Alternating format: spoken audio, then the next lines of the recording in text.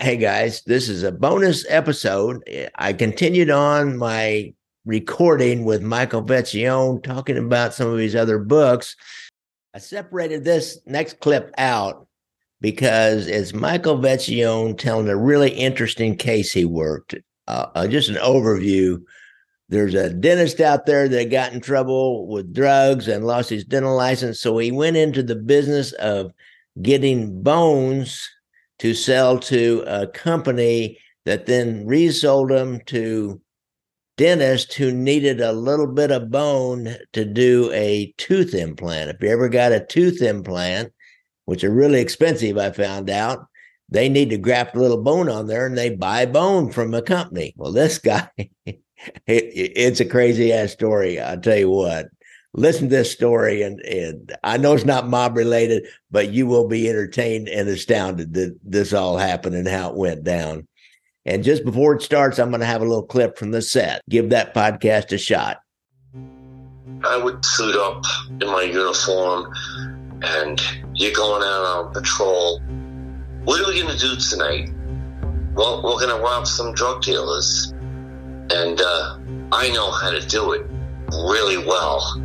Listen to and follow The Set, an Odyssey Originals documentary podcast series, available wherever you get your shows. I'm not a bad guy, man, but I loved being that dirty motherfucker. The end of Crooked Brooklyn, the last chapter, is about something which all of this stuff kind of boggles your mind. This story boggles my mind more than ever. Assistant DA comes into me one morning and says, Mike, I have a woman and a detective in my office. And the woman is here because she just purchased a funeral home in Brooklyn and for, I forgot how much money. And when she was checking the books on the sale, the funeral homes books, she realized that there were $300,000 worth of prepaid funerals that was nowhere to be found. They were supposed to be in the bank accounts. They were nowhere to be found. I said, okay. And the detective is here because it's a white collar thing. They weren't that familiar with it. They want us to deal with it. I said, okay, Josh, what's the problem? He said, but there's something else. While this new purchaser was visiting the nursing home, the funeral home, she wandered upstairs to the second floor and she saw this room and she was curious and she walked in and she said that there were guys in there who were hovering over a body, which was on a table. And they were looked like they were cutting the body and doing so. She was curious and she said, what are you doing? Because she went over to the body and she showed me, she took her hand and she kind of squeezed the body and it was very, very squishy. And she said, well, what's going on? One of the guys told her that what we're doing is we're taking the bones and tissue out of the body. And our boss sent us here to do this. What they were doing then, the squishiness, to fill it in so that the body would look decent when it was being laid out, they would throw garbage in there, their lunch, whatever they found, as well as plastic pipe to simulate bones. So I said, Josh, forget about the $300,000 fraud. We'll deal with that later.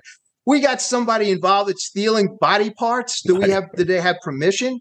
Well, as it turns out, they didn't. And what this was a very, very, very reputable dental surgeon who had published textbooks on that were used in dental school, and he was a very, very rich guy who became rich because of his talent. But the problem was that during the course of his practice, he became addicted to Demerol, and it was a problem.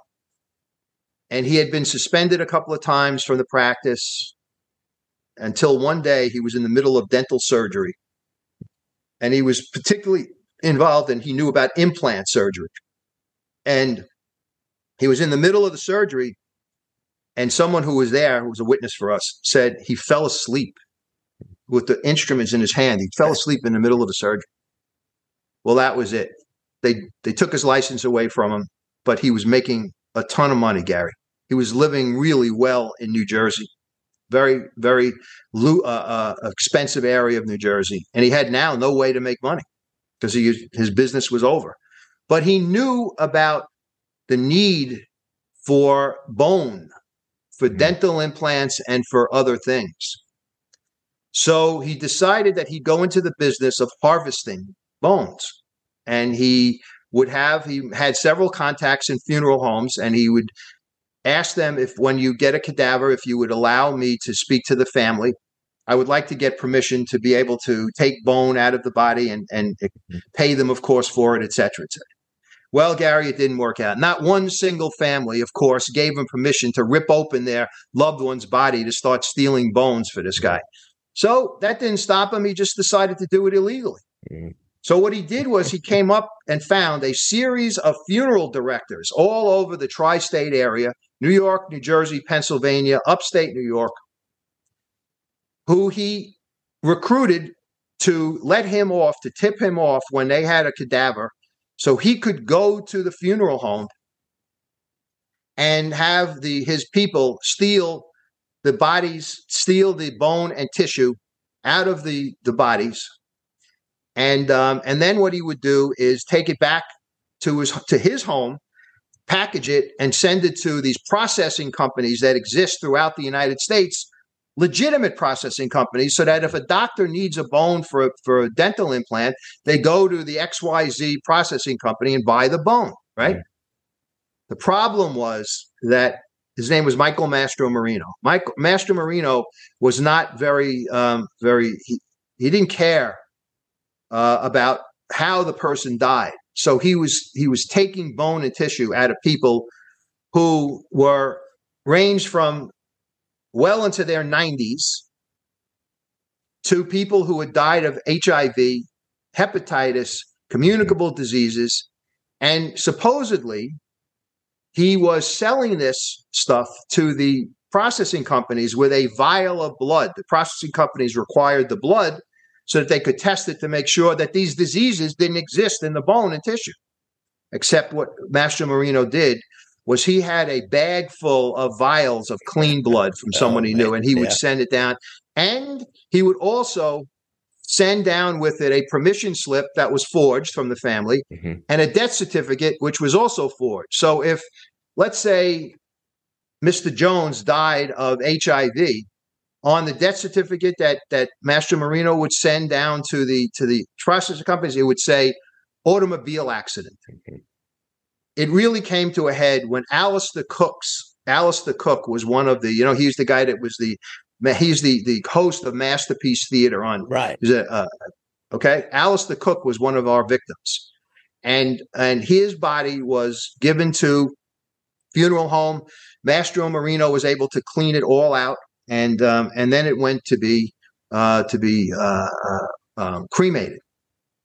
Problem was Alice the Cook was like 92 years old. So nobody would buy a bone for implant from someone who's that old. It's just brittle and it just doesn't work. So when we found his death certificate, we went to his daughter who lived in New Jersey and said, "Did you give permission for this?" She said, "What are you talking about? My father was cremated." And we told her the whole story. You know what she said to us? She says, "First of all, of course I didn't. Second of all, when I spread my father's ashes where we were spreading it, I expected the ashes to contain, little bits of bone, etc. I didn't expect it to be like talcum powder." Yeah. Now I understand why. So this corrupt dentist had corrupted not only his people, but corrupted all of these funeral directors who were getting paid to tip him off to this stuff. And he went even further. We found out that he had gone to Russia and cut a deal with a Russian prison to get his hands on bodies of prisoners who had died in the Russian prison. He would then transport them to Germany and do the same thing in Germany. He had cut a deal with an a home for the aged on the west side of Manhattan. Same thing. So corruption, maybe there's a lot of official corruption, and there is, but there's corruption everywhere. And to me, this was this kind of corruption involving so many different people and hurting so many different people. Gary, when the case was on, when we ultimately made the arrest, and the case was on in court, the courtroom was filled every time with the families of the people who he had ravaged, whose bodies he had ravaged. And in Brooklyn alone, we found 1,100 files for Brooklyn cases. We had to narrow it down to like 10 because, we convict him 10 times. He's going to go to jail for the rest of his life. 1,100 was not workable. And so we did. And he finally takes a plea. And this is the end of the story. He takes a plea and gets 54 years in jail. Okay. He would have died in jail, which he did, except it was like 2 or 3 years after he went in, and he died of bone cancer. So talk about karma. And so that all of those stories are in Crooked Brooklyn. And it was, and basically what we decided to do, myself and my writing partner, Jerry Schmetter at the time, was we were involved with this 8 or 9 years of one corruption case after the other. And Jerry and I went to lunch one day and we said, maybe we should do a book if we ever retire from this place. And unfortunately, we retired a lot sooner than we wanted to because the DA lost the election. But that's the genesis of Crooked Brooklyn. So it was a time that there's also another case, but I won't get into it because we ultimately had to dismiss the case, but it involved another law enforcement official. We touch on it in Crooked Brooklyn. It was an FBI agent, and that's as far as I'll go. Okay.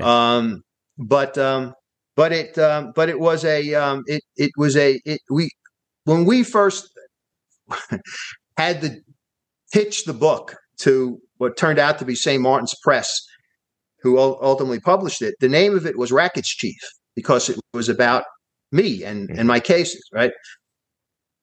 When they looked at it and accepted the book, they said, do you mind if we look at this in terms of, maybe changing the title, et cetera? We said, no, I don't care. Well, they came up with the idea of Crooked Brooklyn, and it was perfect. I mean, that was I think, sheer genius to come up with that title, because it was about Brooklyn and corruption in Brooklyn for the most part. And so as it turns out, we locked up 3 Supreme Court judges, wow, the head of the Democratic Party and the 3rd ranking member of the New York State Assembly, another assemblyman, 2 detectives who were on a mob payroll, and this demented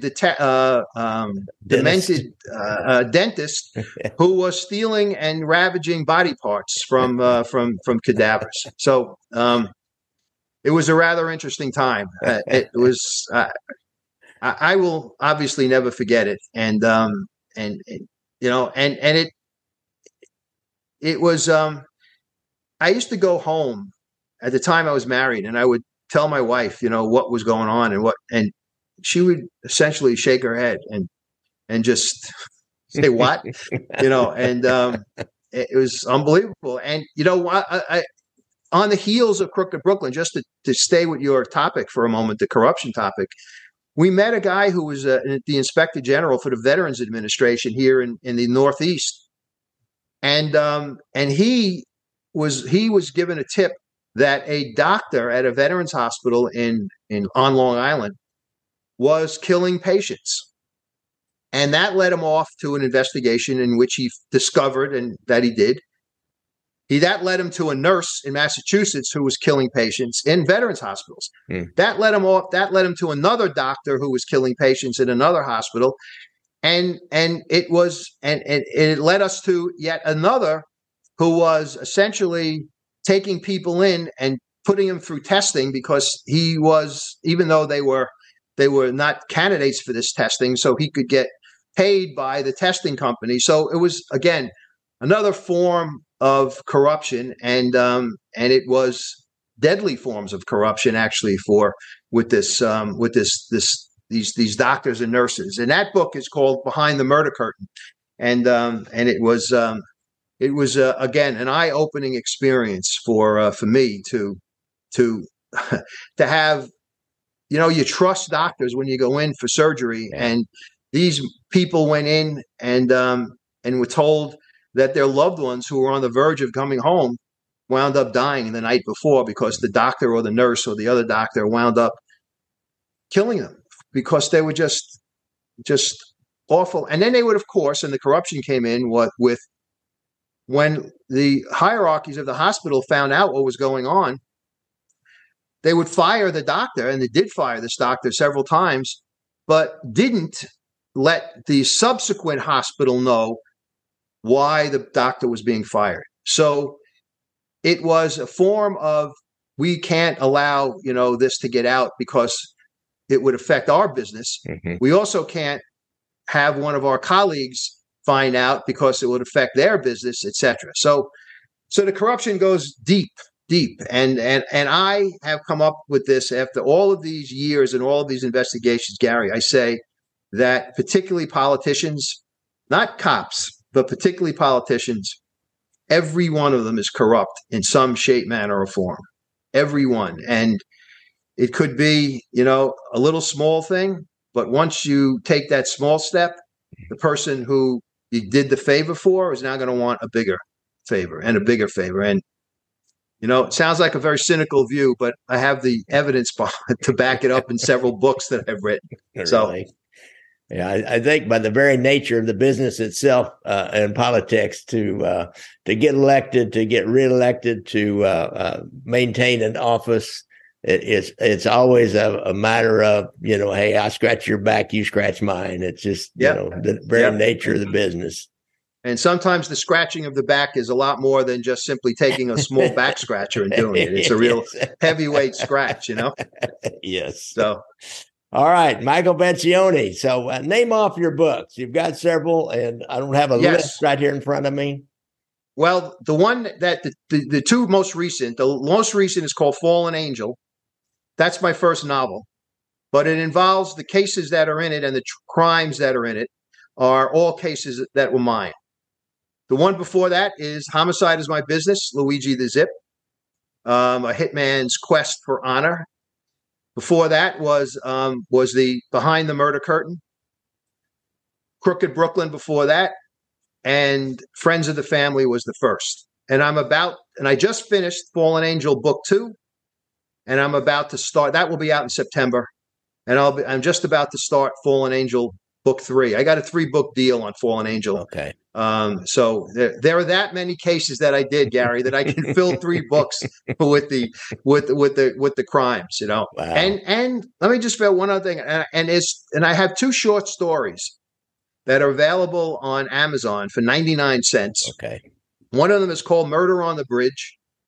It's about a homicide involving a young woman that I did early on in my career, and the other is called Hand of the Killer, and it's a very interesting story because the whole solving of the case turns on a baby's pacifier and a palm print left at the scene of this murder by the bad guy. And I won't go into it anymore.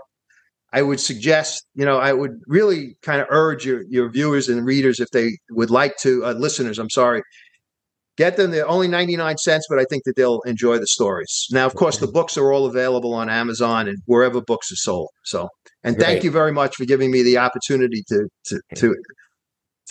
this little ad for my books. Really? Well, it's always a pleasure to talk to you, Michael. I really, it's enjoyable as heck for me, especially being a cop and being all around in that and kind of hearing the prosecution side. And it's enjoyable for me as well. And believe it or not, Gary, I got more stories. So if you ever have a show to fill, just give me a call and I'll be happy to come back on. All right. Michael Vecchione. I really appreciate you coming on the show, Michael.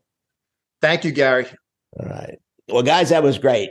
Don't forget, the set. I got a little link to it, to the set. Be sure and give that podcast a shot. And if you got a problem with PTSD, all you got to do is go to the website of the VA, and they've got a hotline there.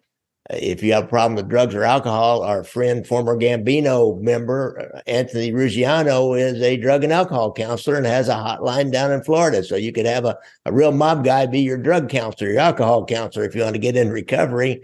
And I like to ride motorcycles, so watch out for motorcycles when you're out there in your car. And I really appreciate you coming on the show, Michael. Thanks a lot. Thank you very much for having me, Gary.